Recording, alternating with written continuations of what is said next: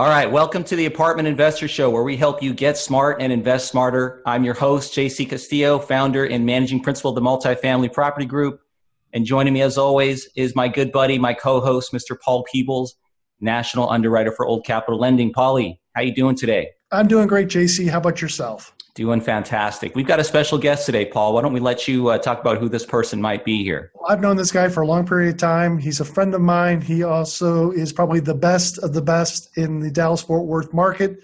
He works for a small company called Marcus & Millichap, which is a national firm. So in the podcast today, we have Nick Fluellen with Marcus & Millichap here in the Dallas-Fort Worth area. He is the expert, and I'm glad that he came on to help you find the right deals. So Nick, thanks for coming on. Well, thanks for having me, guys. When you were saying all that stuff, I thought somebody else was joining us on the call. So that was very kind of you.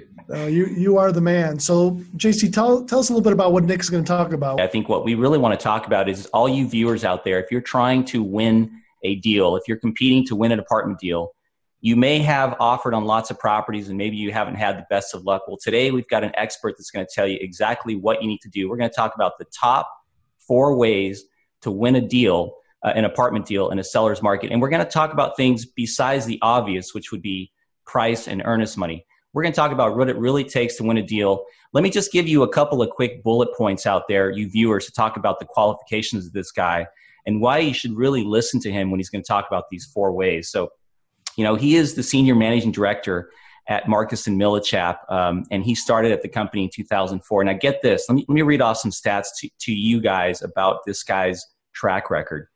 In 2018, his team, the Fluellen Hoover multifamily team, closed $500+ million in volume of deals. They awarded 53 apartment deals in 2018 with a total of 6,800+ units. And they transacted in 5 states: Texas, New Mexico, Louisiana, Oklahoma, and Missouri. And get this, their M&M ranking out of 2,000+ agents is basically the top 7 team across the nation for Marcus & Millichap. So if you don't listen to anybody else about what it takes to win a deal, this may be the person you want to tune into. So Nick, great track record, and thanks so much for taking the time. Why don't we let you take it away and talk to our listeners about what it takes to win a deal in today's market? Yeah, no, I would. Thanks for having me on, and I think this is a great topic, and it's certainly one near and dear to our heart because it's a conversation we have on a daily basis with folks saying, "Hey, what do I need to do to be awarded a deal?" And it's frustrating to go chase a bunch of deals and do all the underwriting and the due diligence and then finding yourself consistently coming up short. And so obviously in the market right now, as you touched on, it's a seller's market. So, price and earnest money are critical. So if you're really low on price, you're really low on earnest money, and you're not willing to go non-refundable, then you could probably turn this off and go watch something else. Go watch an underwriting podcast. But assuming you're in the ballpark and price and earnest money, which in every deal we do, generally we've got 4 or 5 people bunched up at the top. So assuming that's you're one of those 4 or 5 people, then what? How do you get over the hump and win? So that's really what I want to try to cover today, and just give people a couple of practical nuggets that they can implement moving forward. And none of it's rocket science, but I think having a clear and concise picture all in one place is a great way for people to take action. So we'll start with number 1 on a competitive deal. I know in a lot of situations people have non-refundable money on every situation. So to say number 1, I would say no access agreement is a hot button item right now. Of course, everybody would love to have it. On an off-market deal, it may be a different conversation because you haven't had a chance to be as thorough, and you didn't have 30+ days to dig into the deal in many cases. But on a marketed deal where it's been out for 4 or 5 weeks, I think that's critical. You need to get comfortable with the asset and all the different elements that go with it. during that 30-day period of time. And so what is an access agreement? Tell me a little bit about what you're talking about there. Absolutely. So an access agreement is basically somebody saying, hey, I'm, during that period of time, we're going to be negotiating the contract. I just want to go out to the property and maybe walk a percentage of the units or bring a bunch of contractors out. It's essentially doing due diligence before you're in escrow. And so I think from a buyer standpoint, and really from a seller standpoint, probably more importantly, if they select you as a buyer, if you want them to select you as a buyer, that's an opportunity for you to potentially blow out of a deal. And that's obviously what they're trying to avoid, and certainly what we're trying to avoid as brokers too. So it may make you uncomfortable, but I would say if you're looking for a little competitive edge, if we had 4 or 5 that are all trying to buy a deal, I would say it's not unusual for 2 of those to be requesting an access agreement. So that might be a quick way to differentiate yourself. Gotcha. Yeah. So I mean, if you're in the top 4 or 5 and you're about to submit your final offer and you're drawing up an LOI, I would add to it that you want to check in with a guy like Nick and his team if you're going to be doing that, and just ask them, what? Look, I'm thinking about putting an access agreement into this final bid. Should I do that? And Nick's obviously going to give you the straight answer. He's going to tell you that for this deal, that's probably not something you should do. So make sure you check in on the final LOI and make sure that you've got the marching orders from the broker to give yourself the best shot. Yeah, and I would also tell you, I mean, you can obviously tell a lot about the condition of a property, when you go out and tour it. But if it's had a recent agency loan on it and it's owned by a pretty sophisticated owner, I mean, that property has been picked apart, and you could at least have some comfort level that there's not going to be anything majorly wrong out there. So again, I know it makes some people uncomfortable, but if you're looking for that little edge, I would say that's certainly an important deal point that people and sellers in particular are really looking hard at right now. All right. So no access agreement. What's the next one, Nick? What do you got? Yeah. So number 2, I would say just having your lender / mortgage broker engaged with the broker during the process. In other words, it's very easy just to throw something out and get a quick quote. But if I've heard from Paul 3 or 4 times during the marketing, and he's come out and toured the property, and I'm really engaged with him, that's going to be conveyed to the seller. And that's going to give the seller a nice comfort level with how diligent the buyer's been. You could certainly say the same thing about the management company and any other vendors, talking to a property tax consultant, et cetera. But of course, the debt piece is 75 to 80% of your capital stack. So that's an extremely, extremely important piece. And having a high comfort level with the nuances of the property is critical, and the seller is certainly going to ask us about each of these offers, and to be able to convey that amount of homework that's already been done, it would give you a distinct advantage. Right. I would add further to that, Nick, and I would say that not only is it good for you as the broker to have a strong opinion of the potential buyer's ability to close, but let's face it, if you're going into a huge deal like this, the lender is going to be 70 to 80% of the capital stack, and so you really want to make sure that the lender is on board with this asset in and of itself, aside from making sure you get the deal, because what you don't want to do is get into and potentially get awarded a deal where the lender comes back and says, look, you know what, we think that we may have some issues with this property. That's going to be egg on your face with the broker. And that's also potentially going to be a loss of some earnest money. So it's really a good idea to have the broker with you from day one, the lending broker that is with you from day one. Yeah, and I would also say on most of these deals, certainly on our team, we're trying to find value in any way possible, whether it's parking spaces or yards or something they're charging for that other people aren't charging for, or something they're not charging for that maybe it's rubs or something like that. So just having an understanding of how the lender's viewing the buyer's business plan and what credit they're giving and what credit they're not giving is really, really important from our standpoint. And again, if you have a very similar price and earnest money going non-refundable, these are the little tiebreakers, and that's what we're talking about here. Yep. So number 2 is make sure you get your lender involved on the front end and make sure that they're communicating multiple times with the broker during the process. So what do you got, Nick? What's the next tip you can give to us? So number 3 is having your attorney teed up and ready to go. And so what I mean by that is if you're talking to the broker, you're talking to the seller on a buyer interview call, hey, Mr. Seller, if you send me the first draft of the contract today, I'm going to have edits back to you tomorrow. Or if you send it to me this morning, I'm going to have it back to you this afternoon. Like, that's not easy to do. And obviously most attorneys have other things on their plate. But if you know that you have this deadline coming up and you have your attorney teed up and ready, that's pretty powerful. And again, because it's not easy, it's a way that you could really build some goodwill with a prospective seller, and it would be impressive, because that's one of the biggest frustrations is, hey, I've awarded a deal. Now it's dragging after I picked this particular buyer. Why is it taking so long?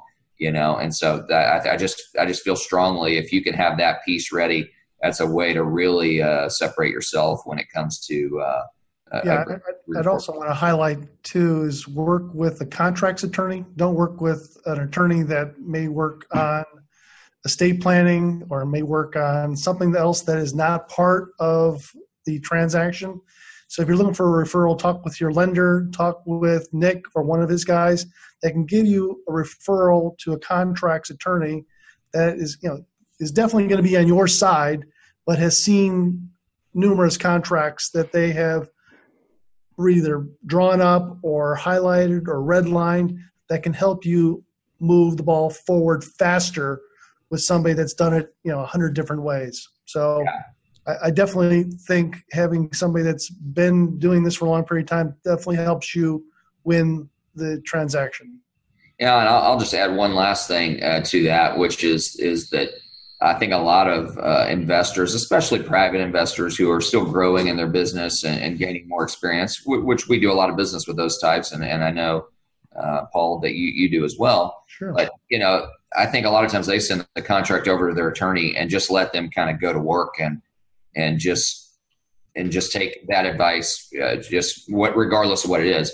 I would say, having the attitude and making sure your attorney is aware that, hey, look, I don't want you to bleed all over this thing. If it's something that you feel very strong about, then mark it up. But otherwise, let's go. I'm ready to roll and get this thing in escrow. That's right. I just think that simple conversation would go a long way towards speeding the process up. Because at the end of the day, all of these deal points that get marked up, end up getting reconciled anyway. And most of the time the seller's like, hey, I'm not good with this, and this. And the buyer's like, oh, okay, no problem.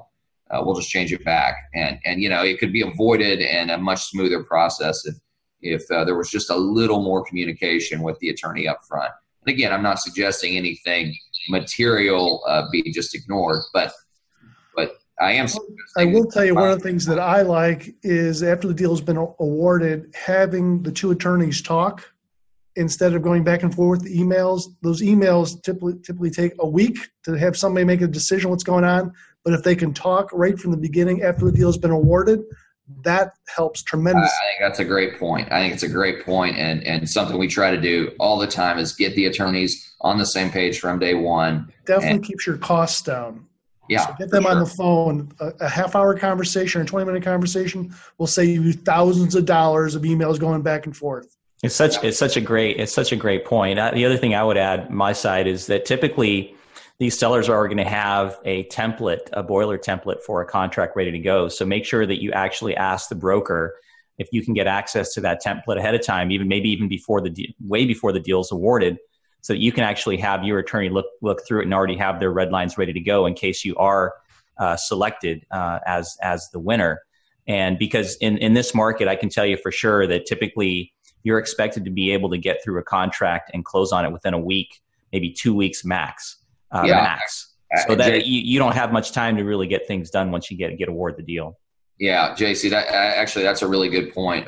We try to respect the effort and energy that people put into these deals, and generally we don't ask people to review and make markups to a contract before they've been awarded a deal. However, if you were willing to spend that money and take that risk, that would be a great thing for you to do, to tell the seller, hey, look, here's my LOI, here's my terms. I'm ready on this, this, and this. And by the way, I've already had my counsel mark up your template, and we've got very few changes, and here they are. That would be a very powerful differentiator. So, again, if somebody approached us and asked for that, we could probably make that happen. But we generally don't ask for that from the buyer. So yes, that's a really, really good point.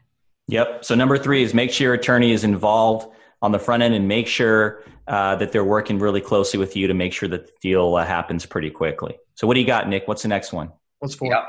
Number 4, the buyer interview call, and its importance. I would say that a few things. Number 1, and some people may not know what this is. On larger transactions, generally you got 4 or 5 people that are all kind of neck and neck. We will schedule a call with the seller and buyer on the line, and I'll moderate that call, or Bard will moderate those calls.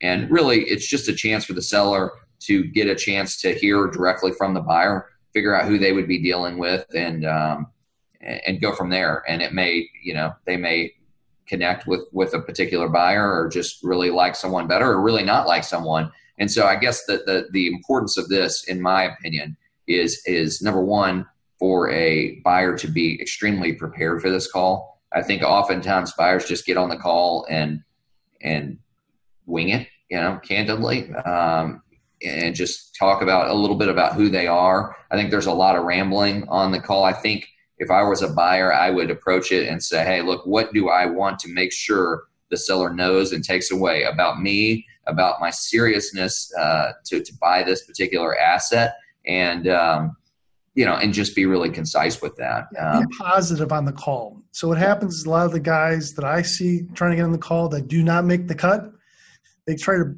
retrade the deal with the seller on the phone. They start talking about how bad the paint looks, what's going on in the interiors, and they try to retrade the deal on the phone. Do not do that. Be very positive. Talk a little bit about where you got the property taxes. Talk a little bit about what your rehab plans are. Tell them where the equity is coming from. That's already committed capital, that people are already going to put money into the deal. Talk about the transaction itself, when you think you're going to close, how the loan's going to be financed, who's going to do it, what their experience level is, who your partners are in this deal, what they've done in the past. I mean, don't try to get on the phone and retrade the deal. Let Nick handle the call, and he'll let you have the microphone to talk a little bit about it, but don't try to retrade the deal with the seller. I would also just say, to be humble. I think a lot of times people want to try to impress a seller and almost come across as a little egotistical at times, and want to present themselves as if, hey, I belong at the table here and I'm the real deal. And I think the seller knows you're the real deal, or they wouldn't be interviewing you in the first place. I would just, approach it with humility. And I would say, most importantly, if you take nothing away from this bullet point, other than this, is the seller needs to know from your mouth as clearly as possible that if you choose me, this will be, just forget about it. It's over. It's done. This will be the easiest transaction of your life. And this deal is very important to me, and I will make it happen. And I think you're talking about the JC Castillo playbook. That's exactly how JC is on every call that he has with the seller. Well, I've closed a lot of deals with JC, so I definitely know that. And it's obviously worked for him, and it's worked for a number of other people. But I just, those calls, it's amazing. I think it's real easy to go through the motions when you fill out the questionnaire and you do those calls. But if you're real serious about a deal, I just feel like in general, people don't put enough time and effort into preparing for that call and really understanding what the seller's hot buttons are. And so, hey, call me and say, hey, what do I really need to emphasize? What are the seller's hot buttons? A lot of times I won't offer that up unless people are digging in, because it's really kind of another test to see who wants the deal, who's really digging in, who's getting prepared for the call. That's kind of the point of it, is who's prepared. And so, I don't want to make them prepared. I want to know who is prepared. So, so it's very important.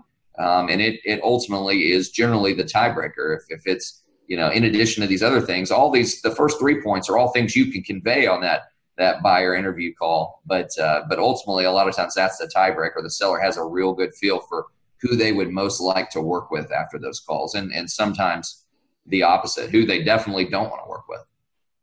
I mean, wow, Nick, it's such great advice, man. I really got to thank you. I'm going to go ahead and recap these because this is really important. So number one is, in this market, no access agreement really is kind of standard procedure. That's what you guys should expect out there. Number two is make sure you get your lender involved and that you have your lender communicating with the broker ahead of time that you're qualified to do the deal from a lending perspective. Number three is make sure you've got your attorney lined up ahead of time and make sure that they're turning things around real quickly and that you're managing them so that they don't kill the deal with red lines.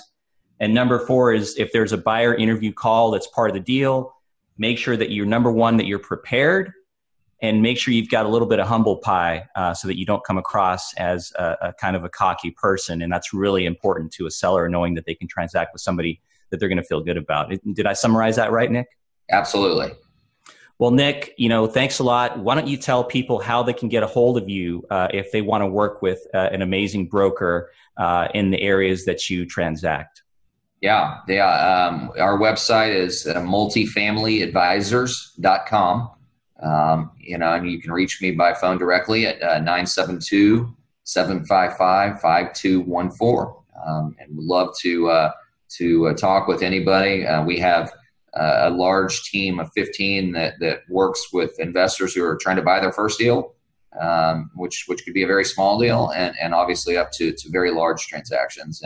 And as you touched on earlier, we're really kind of in this entire region. So we have access to deals not just in DFW, but in this entire region. So sure appreciate both of you guys and for having me on today.